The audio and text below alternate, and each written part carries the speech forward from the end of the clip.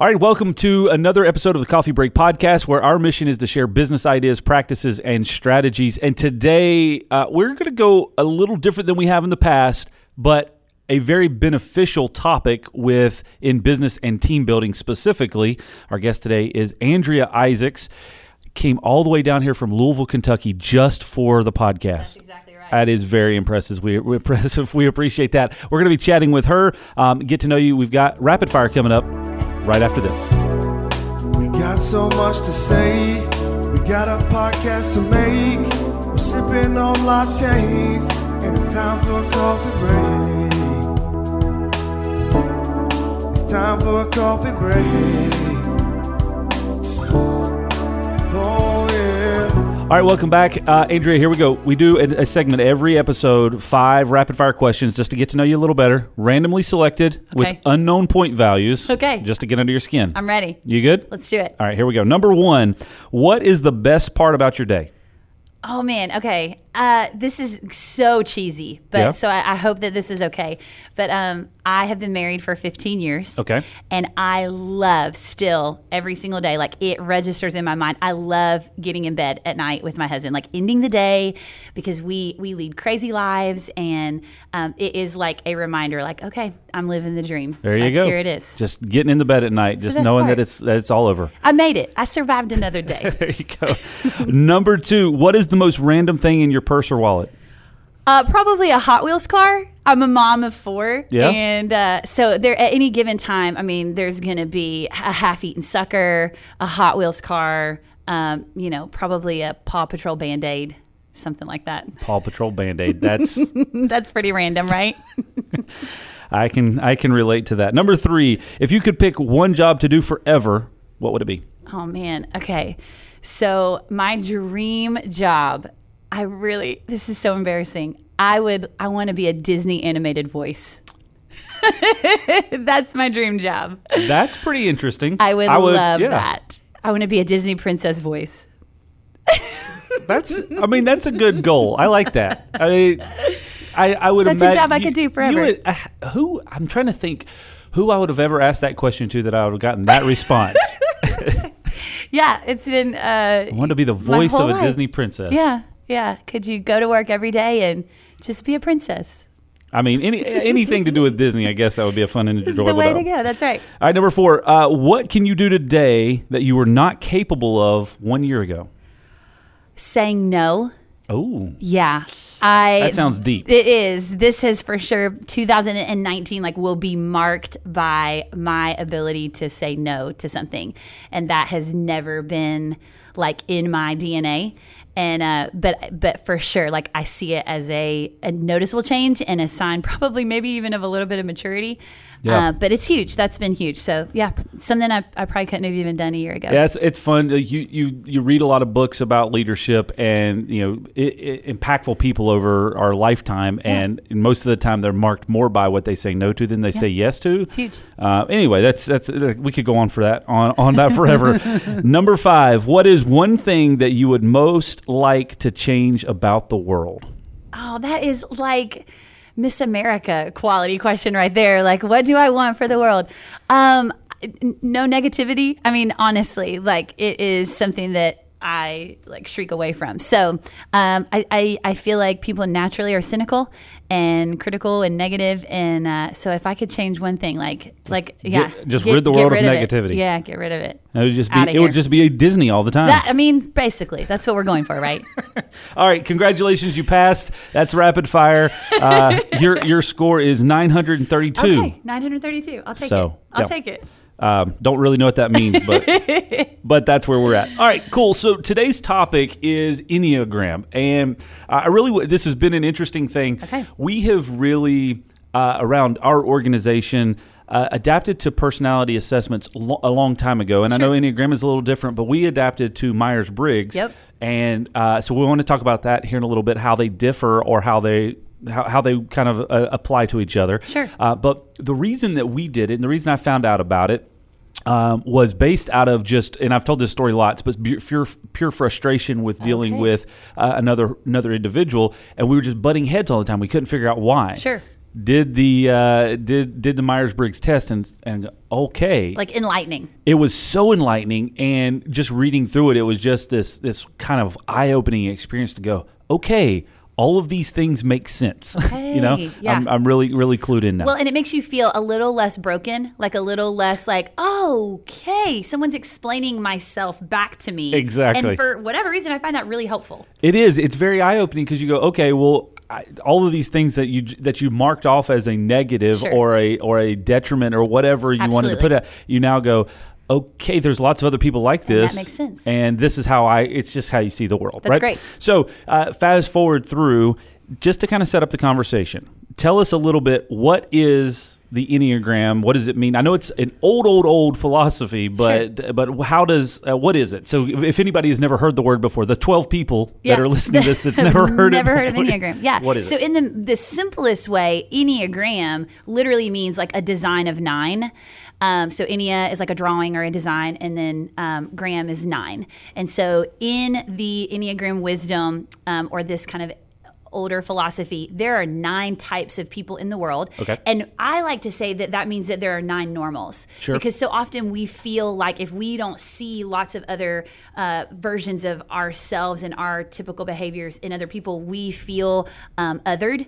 You know, like isolated or misunderstood. And so when we start with kind of this idea that the Enneagram really explains 9 normal ways of seeing and thinking and kind of operating in the world, that is really comforting, or at least I have found that to be the case for a lot of people. Yeah, the most powerful thing that I've heard about the Enneagram is not any of them are better than others. That's exactly right. And that's the normal thing for people is like, well, I'm this is better than Which your one number, am I? right? That's awesome. Yeah, and it's like it is just the way that you see the world. That's right. And it's none of them are bad. It's just And I would even go as far to say that like all of them are necessary. So all 9 types really kind of, you know, the legend of King Arthur and the Knights of the Round Table. One of the reasons that he made a round table is because he wanted there to be an equality to the knights and not to feel like anybody was at the head of the table.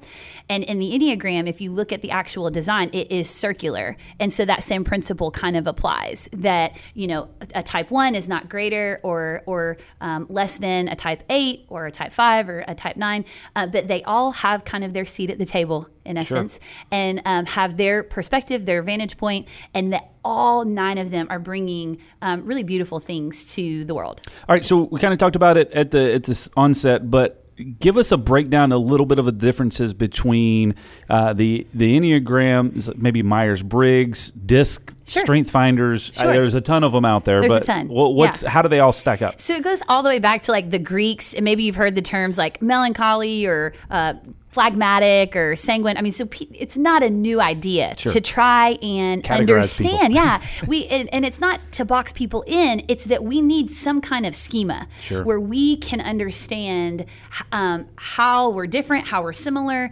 and so we've seen lots of these throughout history. It's not a new idea, but yeah, Myers-Briggs, Strength Finder, DISC, things like that. Anything of that nature that's giving us information and kind of maybe even speaking to human behavior or human personality is always exciting. It's always intriguing. Where I feel like the Enneagram and why maybe I was drawn to that even more than some of the others that you mentioned is I feel like it picks up where others kind of end, kind of leave off. So what I mean by that is when I read my Myers-Briggs or I find out, my strengths and things like that, I'm like, oh, great. That some of that resonates. That's good information. Yeah.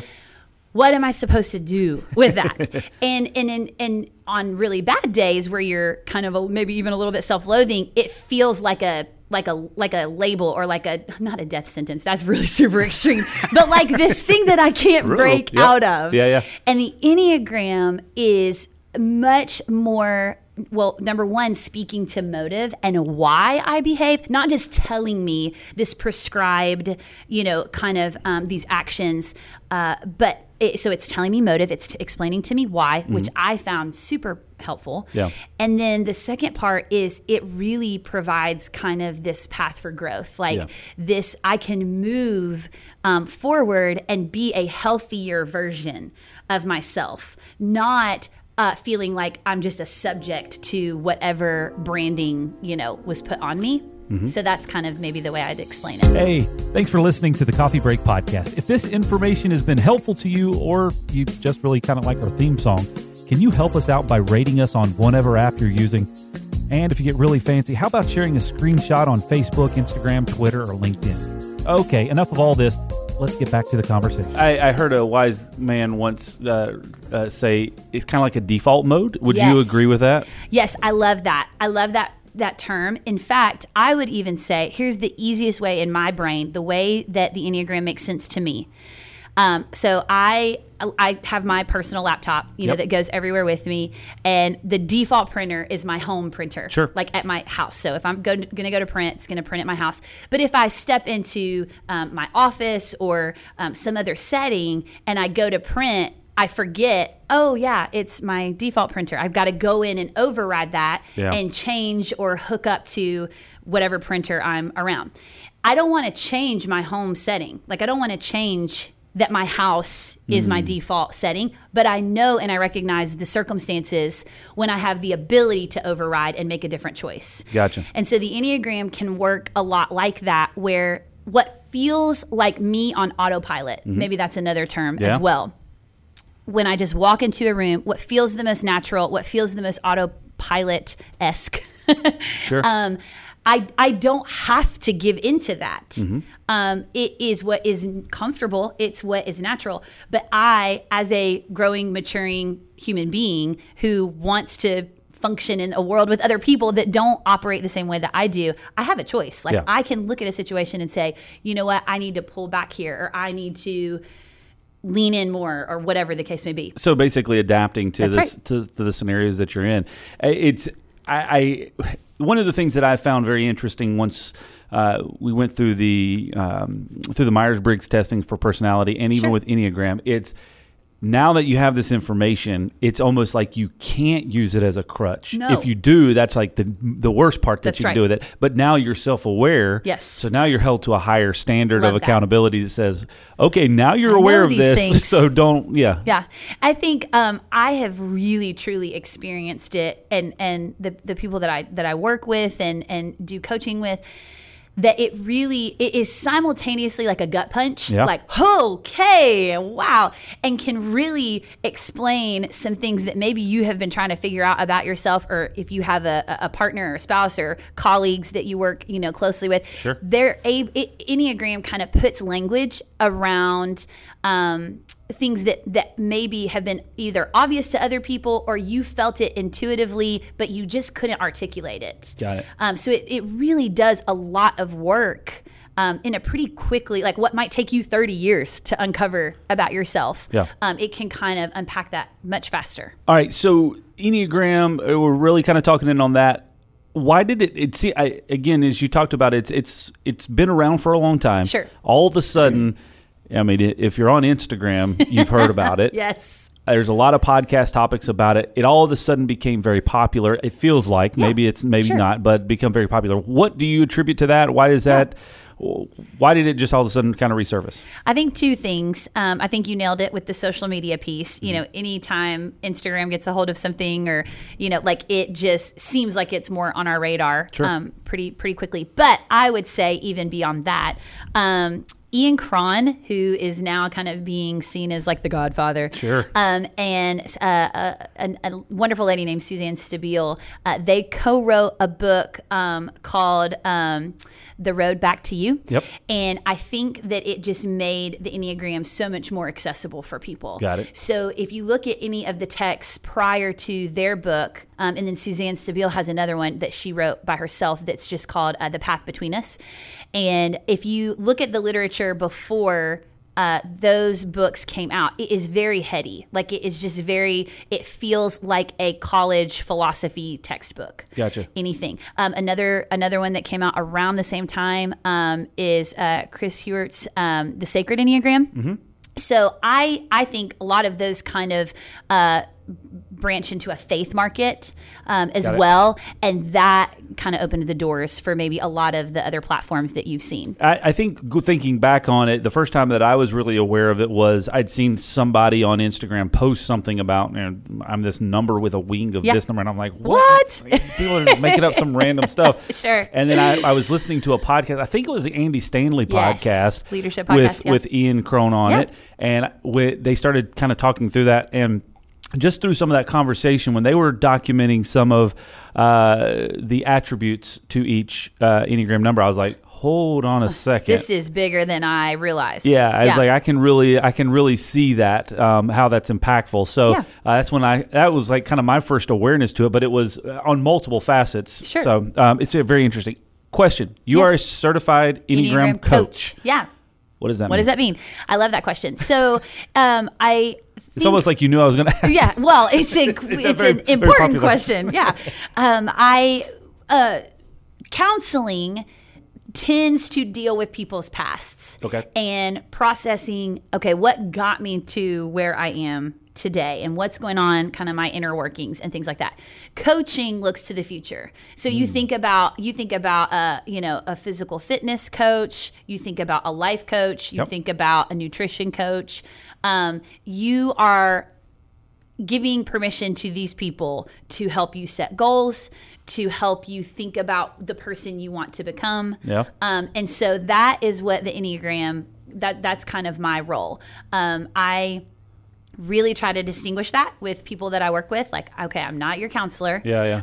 Obviously, when you're unpacking someone's personal inner work, some of that's going to come out. Sure. But if I can kind of make that distinction, like, what are we aiming towards? How are we wanting to move forward? What's the behavior that you're wanting to, work on? All of that is in the realm of coaching. Counseling is kind of like the next level because you got to work backwards. Got it. Okay. So with that understanding, if you're just starting with this whole process, what test do you recommend? Because if you Google Enneagram test, there's a bajillion. First you have to figure out how to spell it. Yes, and then, that's good. And then there's all these out there, and one of the things that I've dealt with over these personality tests and Enneagram tests, anything like that, is overanalyzing the questions and trying to figure out, how does this impact the actual result? But anyway, so what test do you recommend that you would say these are some that you're going to get some pretty decent results from? Okay, so I have a love-hate relationship with the tests. Okay. Anyway. Interesting. The tests are a newer phenomenon because of the popularity. Okay. So in kind of if you'll give me a second for the history lesson of the Enneagram, because we said it kind of goes back. It really was that you were kind of expected to work with a person, a mentor, a coach, a whatever label would be given, because it is so nuanced. And for any time that we start trying to ask questions that are very scientific, that is muddy and complicated. And what kind of mood are you in that day, and how, but if you work with a person, or even I have found if people read a book like The Road Back to You, or they are at a conference, or they're any time where it's a little bit more human, the results are more accurate. And even the word results is a little bit strange. Here's something that's critical to know. You self-identify. Yeah. So even if you take a quiz or a test or an assessment as a starting point, most people, not everyone, but most people, it's not accurate. But it's a starting point. Yeah. And so they'll get that information and they'll toss out that doesn't sound like me. That doesn't feel like me. I mean, this is a little bit, but I don't know. And that is a part of it. I really have not figured out a way to get around it, because it is you have to be self-reflective. Sure. So, but if if I'm working with a team, I do like to use the Enneagram Institute. Their website. It's a $12 test. Okay. It's probably going to take you about 45 minutes. I feel like the questions are great. And it has been the most accurate that I have found. There are there's even apps now that you can put on your phone and all that kind of stuff. And then, of course, the silly kind of typical what friends Enneagram type character are you? You know, all of the like kind of pop culture-y stuff. But the Enneagram Institute, it's been around for a couple of decades, and they seem to have kind of really nailed it down.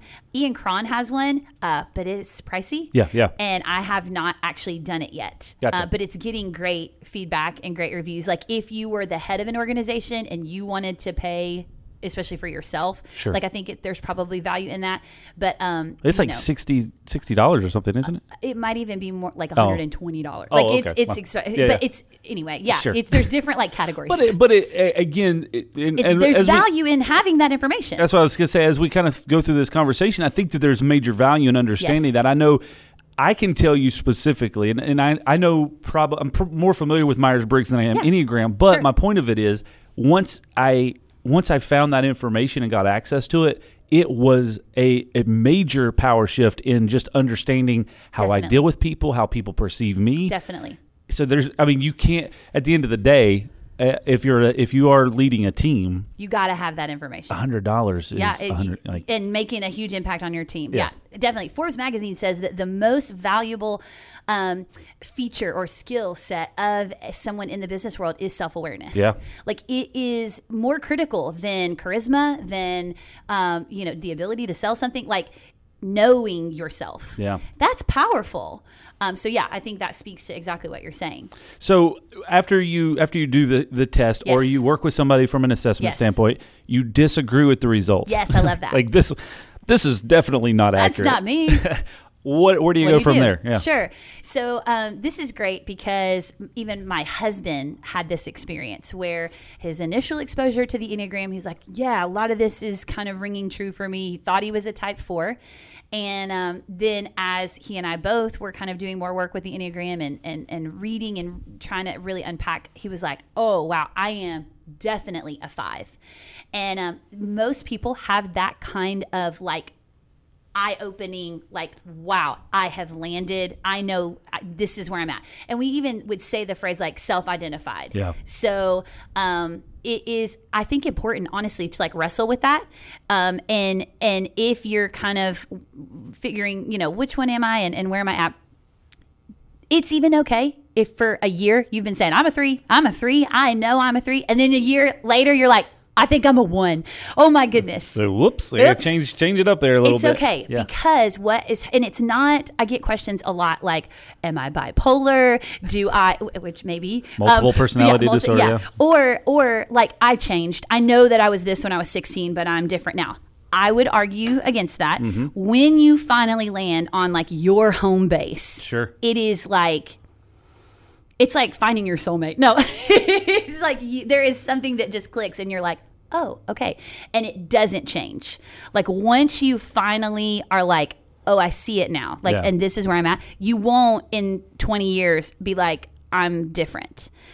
So does that make sense? No, it does. I mean, it's confusing. I kind of the same experience is, you take a test or you deal with a coach and you kind of get to a point to figure out what number you are, right? And then once you start doing research on it, you go, okay, maybe it's a difference between two different numbers. Yes. And it's just through the research that you can go, okay, I can identify with that, or I can see myself in that process. Yes. Or not, that does not. I don't identify. Yeah, I don't identify with that at all. Sure. It's just kind of understanding the process, but again, figuring out how that applies to. Yeah.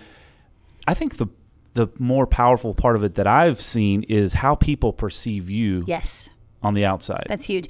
And it speaks, again, Enneagram, to me, uncovers more about motive and the why behind how we are and how we behave. And that is critical. So where certain pieces of a type might not ring true. Well, first of all, let me back up and say this, too. You have a little bit of all of the types in you. Sure. Because we are not like in a vacuum living lives alone. Like we've been influenced, parenting, childhood, life experiences, trauma, like all of this kind of, builds into who we are and how we act in the world.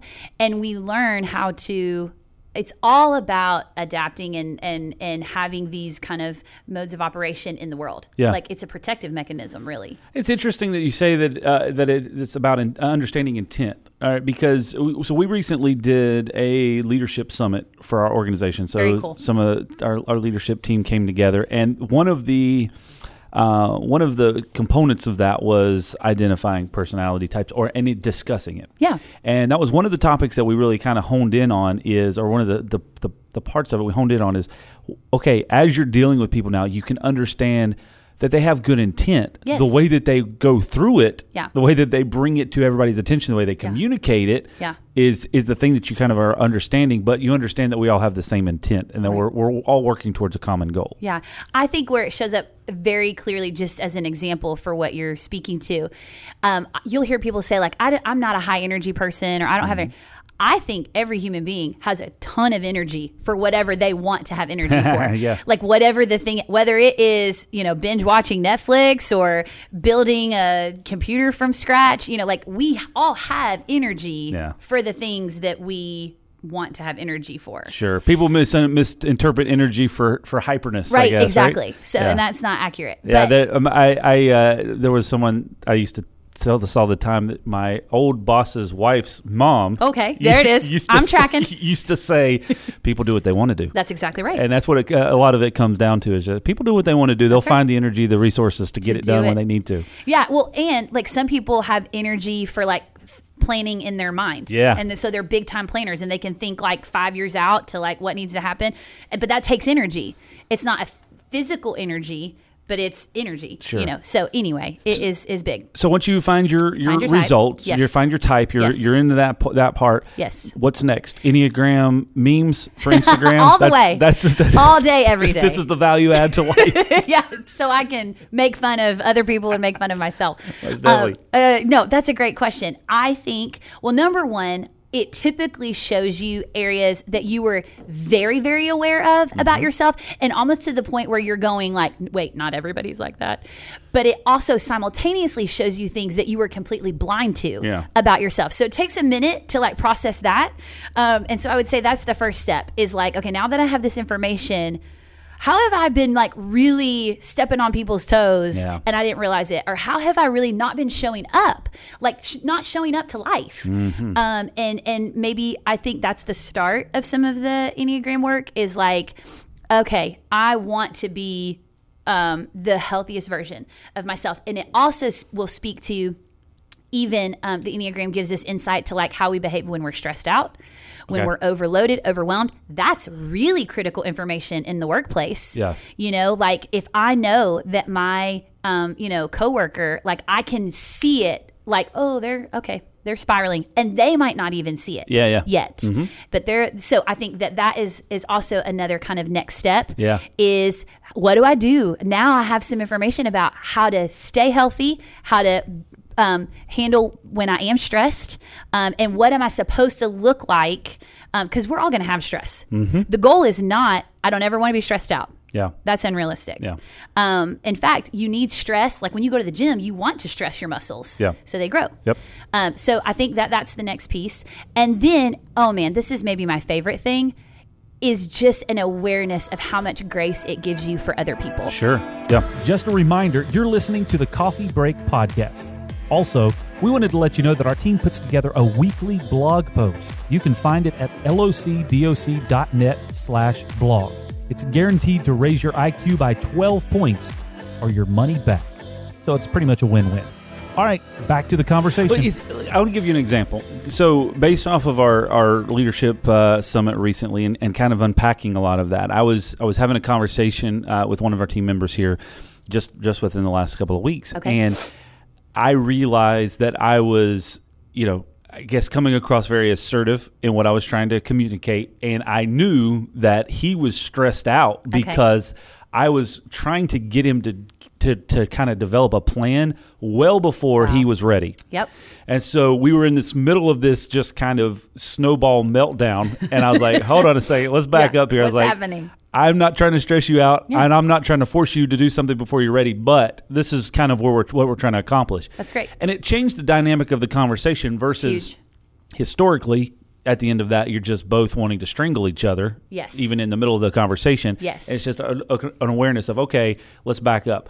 The result of it, after we kind of went our separate ways to go work on other things, I came back later and he had made progress in the area without That's huge. Without that conflict, right? Yeah. So I don't know. It's just a great example. It's just interesting to know that I think the other side of that would have been if I would have just kind of forced him down and continued to push that assertiveness all the way through. Yeah. It would have just caused an undue amount of frustration. Well, and I know, especially in your organization, you need people to be creative. Yeah. You need them to be able to be problem solvers.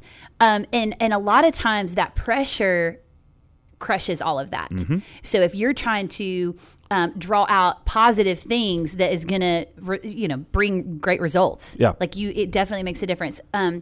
John Maxwell says, I'd like you a lot more if you were a lot like me. I'd like you more if you were more like me. I disagree with that statement. That would probably be, those people would annoy me. Those people. And I think that is, again, with the Enneagram, it kind of breaks some of that down where we start to value people's differences instead of being annoyed by them. Mm-hmm. And I would also say it just has a lot of implications for your marriage, for your, your corporations, things like that. But even between my husband and I for sure can see areas in our marriage where I was frustrated that he was not acting or behaving more like me. Mm-hmm. And he was definitely frustrated that I was not acting or behaving more like him. And now, because again, just an awareness, Enneagram describes it like being asleep. And then once you kind of have some of that information, like you're waking up to yourself, really. But that's kind of a philosophical way to look at it. But it's giving the people around you the support that they need, exactly like you did with your employee, giving them the space that they need to be healthy, and not like forcing them to. Now, it's not an excuse for poor behavior, like by any means. Just ignore me. I'm just being whatever. I'm like, yeah. No. But I do think that instead of escalating, sure. Yep. we're able to unnecessarily escalating something based off of just not seeing eye to eye. So, okay, you just kind of mentioned it, healthy versus unhealthy versions of each of those, and then you hear wings, and then you hear subtypes. Yes. And then I get lost. It's a lot of jargon. This is way. So, what's relevant? What's important? And how do you kind of? Let me ask this question because I just asked you 7 questions all in once. You're good. But there's supposed subtypes and wings. What's the difference between subtypes and wings? Maybe is that a better way to ask that?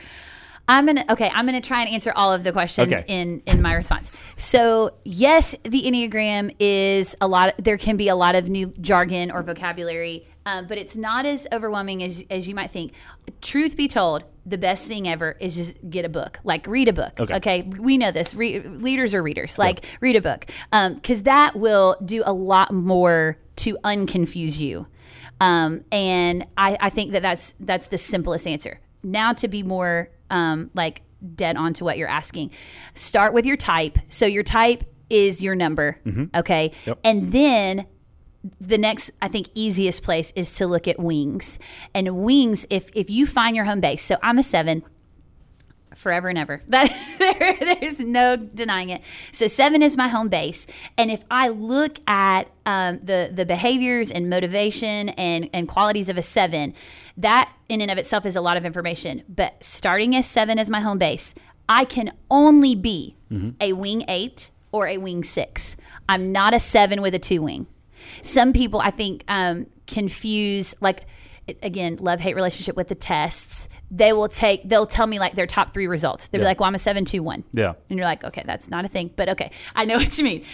So you start with your home base, or people will make the assumption that whatever their second highest score is their wing, or things like that. No. You wing to a number on either side of your number. So if you're a 3, you can only be a 3 with a 2 wing or a 3 with a 4 wing. Got it. Make sense? It does. And what it means to wing, my husband jokingly says Andrew's a 7 with a 7 wing. So he's like, anyway, but it's what you are. It's what it is. Yeah. But you would know, and again, your wing is a little bit more like you just have to intuit it. Like you have to look at your behavior and Got it. see, do I borrow more traits from an 8 or do I borrow more traits from a 6? Interesting. Yes. So your next door neighbor, like right wherever you are in home base, you look at what their qualities are. Okay. And if you see some of that, then it is kind of the idea is like you have learned how to lean into Yep. that wing, lean on that side neighbor that you have. So I think I was going to ask a dumb question, but I may have just answered it in my own mind. Sure. Since you said it was a circle, Yes. if you're a 1 or a 9, you can have a wing of an 8 or a 1. That's exactly right. Very good, because it is a circle. Yeah. So yeah, if you're a 9, I was thinking very linear. no, yeah, that we get that the circle again shows up very powerfully. So yeah, if you're a 9, you can have an 8 wing or a 1 wing. You nailed it. That's very good. Subtypes are I feel like that's like Enneagram 2.0. You know what I mean? Or like if you were in college, like Yeah. that would be like the next level. Like this was the 101 class. Sure. So subtypes are a whole nother ball game. Okay. But there are only 3. Yep. And it is the most instinctual behavior that you have. So there is a self-preservation instinct. There is a social instinct, and there is a sexual instinct, or sometimes it's called one-to-one. The simplest way to explain that is if you walked into a party, there's 100 people in this party house. Are you walking into the room like, I wonder where the food is? Like, man, it's really cold in here. Somebody should do something about that. Like, is your awareness a little bit more about your own comfort, Yep. needs? Is that where your attention is? That would be a self-preservationist instinct. If you have a social instinct, you're going to walk into that same party and be like, where are my people at? Like you want to find the table that has your 10 best friends. Yep. So that's the social instinct. And then the sexual or the one-to-one is you're going to go to that party and you're going to connect with a person. You're going to have a deep conversation. You're going to know everything. You're going to experience chemistry. And like that is kind of what feels like the party was a success. Gotcha. So again, there can be a little bit hard to pinpoint. But the important information is a 7, just because I'm speaking about myself, a 7 with a self-preservation subtype Yep. looks a little different than a 7 with a social. Sure. 7 with a, so that is where you actually, and people's minds get a little like, whoa, slow down. So we don't just have 9 types, we've got 9 times 3, that's kind of, the 27, like people get a little bit like overwhelmed. Yeah, I could definitely feel that. All right. So thank you for explaining that, because that was very unclear. I've heard Sure. a lot of that information kind of What floating does that around, mean? but it's like the other piece is lines and arrows. So that is where you go in growth. lines and arrows. This Yeah. is a new one. I haven't heard this one yet. That's where you go in growth and where you go in unhealth. So sometimes it's called stress or growth. Okay. Some people call it lines and arrows.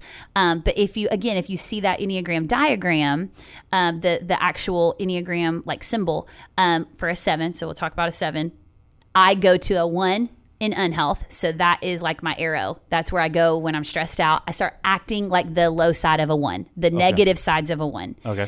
When I'm healthy and kind of in a mature place, I go to a 5. Okay. So that would be like my growth line. Interesting. All right. Thank Yeah. you for So explaining that's that. more information, but yeah. That is very, very beneficial. Okay, so examples of how people are using this in either their personal life, business life, working with a team where they get the major benefit. I know I just kind of gave you a little example earlier, but how are you seeing this as a benefit for people other than just, again, the mocking it on in social? But there is a benefit to having this information. That's exactly right. The cleanest answer for that is anytime you are in an organization where people are self-aware, that's a good thing, and where people are working towards being or becoming the healthiest versions of themselves, that is beneficial. And then just the piece of giving people grace, understanding that the person who is in your staff meeting who is asking 87 questions and everybody else is ready to move on, and you're like, why are they still asking questions about this? Learning to take a step back and go, we probably need them. Yeah. We probably need them asking all those questions, or we're going to really drop the ball on this because we didn't ask those questions. Sure. Or the person who you on your staff, maybe you feel like they're super hard to motivate and they just don't have a sense of urgency, and you're like, come on. And all of your 3s and 8s and 7s who are like raring to go on everything all of the time, like stay frustrated Yeah. because they're like, we could have done this 2 weeks ago. Why are we not further along? But then the person who maybe is a little bit slower to get motivated, like they're going to be more methodical. They're not going to make as many mistakes. They're going to last longer and not burn out quickly. Sure. I mean, so it's again, we could work through every scenario of how teams interact based on the types, but I think the easiest answer is just to say, when I start to see the qualities in people that are innate to them, and knowing the types really helps me to see that super clearly, then I'm able to slow down and go, we need that on the team. Yeah.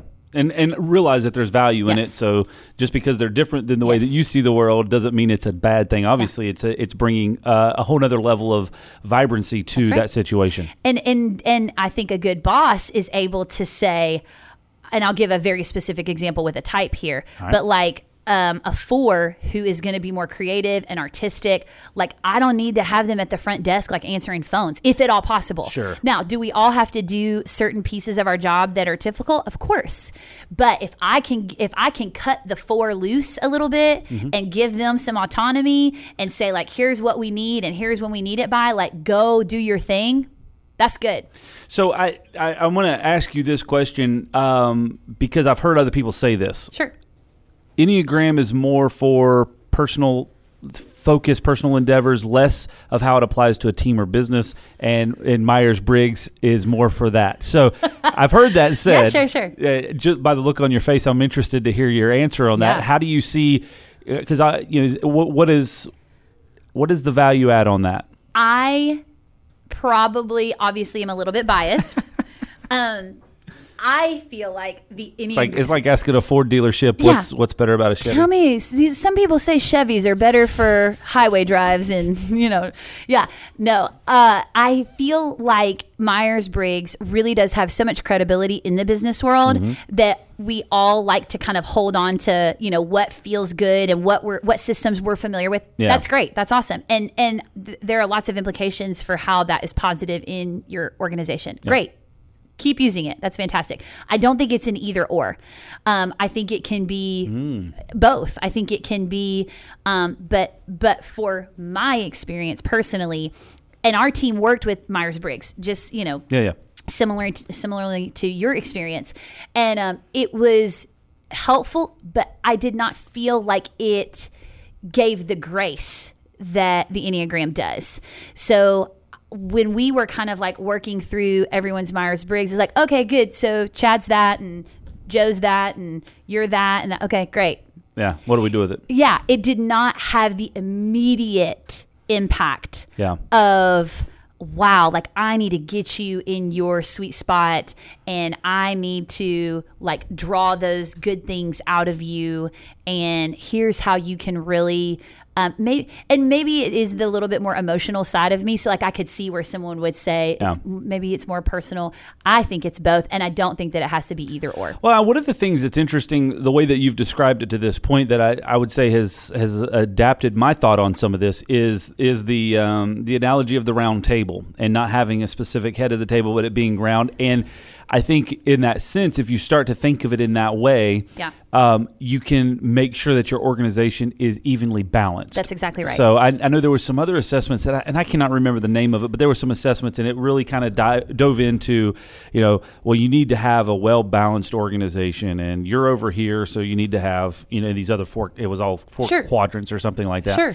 And I think the round table analogy to me says, well, if you've got a bunch of 7s offloaded and you have very little of the other, then it is an unbalanced team. Yes. Because you're all the majority of the organization is going to do things this way. I would love to be at an organization of all 7s who are like coming in with party hats and like whistleblowers and like, and nothing is getting done. I was going to say that, but I didn't want to. Listen, I can totally make fun of the areas of lack. I know what my role is and I know what to, but I have to be reined in. It's okay. We're having a blast here, but we don't know what in the world we do. It's so true. I should have asked this question at the beginning. Sure. When you talk to people about this and they go, this has no value whatsoever. Sure. What's your response to that? To kind of, again, now that I'm thinking about it, probably should have asked that at the beginning, unless we lost people that said, this is not important. They're not listening anymore. No, I think that is a great question, wherever it falls into the conversation. I think most of the time I kind of let it be like, all right, I get it. And it is so hard. We have so much access in our culture. I mean, I can go and learn how to baste a turkey, in 5 minutes on a YouTube video, like whatever knowledge I want to acquire, like I really can get a hold of it. And so it's hard to wade through sometimes what is a flyby fad and what is something that is going to have some staying power. And so part of me, we're still kind of early into like the Enneagram, fad, at least this like round of it. Sure. And so part of me is just kind of sitting back to like see, what naturally takes and what people, kind of reject. I also feel like there are lots of people who are outside of maybe, so let's say that your first exposure is a podcast that you really love and respect. And you're like, okay, so it piques your interest. But then like someone with an even bigger platform, like now they're talking about, well, that's already kind of adding to the credibility. Yeah. So that's kind of where I'm at with it, is people who want to know, like I will talk about it, Enneagram and coffee, let's do it. Sure. But, it is not something that is going to have any, I don't have energy to like argue with somebody about it. Fair enough. All right. So I appreciate your time and effort on this so far. So and you have agreed to stick around for a second episode where we kind of break down some what would you classify it as? We're going to look at some do's and don'ts specifically in the workplace. All right. And I think that again is going to unpack the question that we kind of keep dancing around. Like, what am I supposed to actually do with this? Okay. So I think I can kind of put some real like hands and feet to what we're talking about, and that will hopefully have some specific applications, and we'll work our way through the numbers a little bit. All right, so we're going to do that in the next episode, which will be next week. So if you're listening to this right now, then you'll have to stick around for next week. If you're after the fact, then you can go ahead and jump to the next episode. But we'll bring this to a close, and then we'll be back next week with another episode. For those of you who are listening or watching to this for the first time, I want to tell you that we have 2 other seasons available with over 70 episodes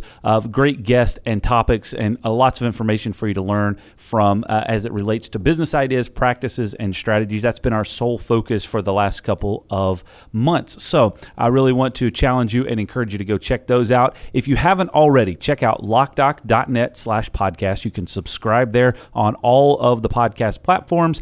And if you're listening to this on iTunes, then just give us a 5-star review, maybe leave some comments. That'll be very beneficial and helpful for us as we continue to try to spread the message and share this information with the business world. So if you'll do that, check that out. We definitely appreciate it. A video version of this podcast, if you're listening to it, is available on Facebook and YouTube. You can check that out. You can check out our brand new studio here for season 3. It's looking sharp, and we're excited for a really great lineup of guests that are going to be coming up. So we'll be back with you. Before we leave, yes, I forgot about this. If they want to find out how to get a hold of you, what's the best way to do that? The easiest way is AndreaIsaacs.com. That's simple to remember. So AndreaIsaacs.com, lots of good stuff there. That's my blog, but that also has Enneagram information. It's got some pretty fun content. And then Andrea Joy Isaacs on Instagram. Come talk to me on Instagram. I love chatting with people on Insta. All right. Thank you, Andrea. We'll be back with episode 2 next week. That'll work. We'll see you then.